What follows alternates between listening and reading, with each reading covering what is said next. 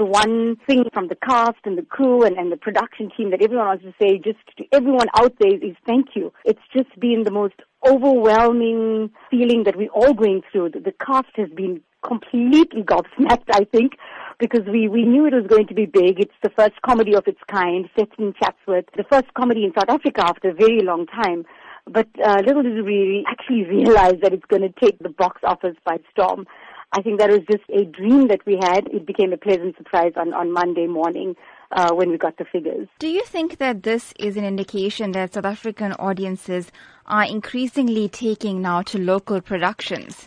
I think South African audiences definitely want more local production. It's just what we're giving them and the style and the tone in which we're producing something and we're putting it out there that's going to actually make them say, okay, this is something that I want to go and watch. This time around, we opted for comedy. It's a genre that many South African filmmakers are not opting for because more than often we want to do drama and political and very art house stuff. We have to forget about this genre, which is comedy, which is out there.